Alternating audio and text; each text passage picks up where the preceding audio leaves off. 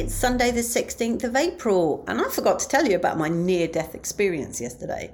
I almost didn't even do the podcast because I almost wasn't here.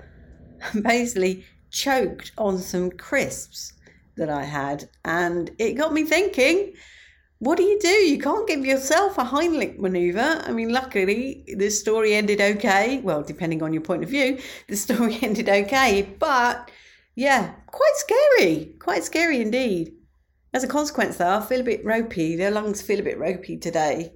But I've got to get it together because I've got a busy day. This is an early pod because I'm about to go out and meet my mother. She is going to watch Bake Off the musical. She doesn't know this yet because it's a surprise. But by the time this podcast goes out, she will have known and watched it and hopefully enjoyed it. And then I'm off to Glitter and Titter, which is a special edition Glitter and Titter at a different venue. It's over at the Two Brewers in Clapham, and it's special in that it's completely diverse and inclusive in that he has lots of people with disabilities performing. So I'm looking forward to that. Funnily enough, I am not performing, despite said crutches.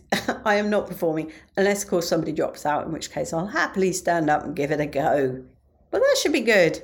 Quite interesting to hear some of the stories he's got to tell about advertising on Facebook, however.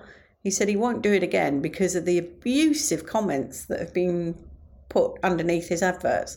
He's literally had to go in regularly and check and delete really offensive stuff. I mean, really offensive. I was actually quite shocked because speaking as someone who has a disability, it just feels really weird knowing there's people out there that don't know you, but literally wish you the worst of harm.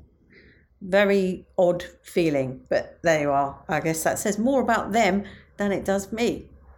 So that is basically my day. I guess you'll have to find out tomorrow whether it was any good.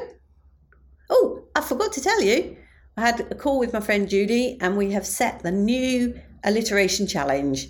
And next words are, let me get this right, envelope and escapology. Much love and gratitude.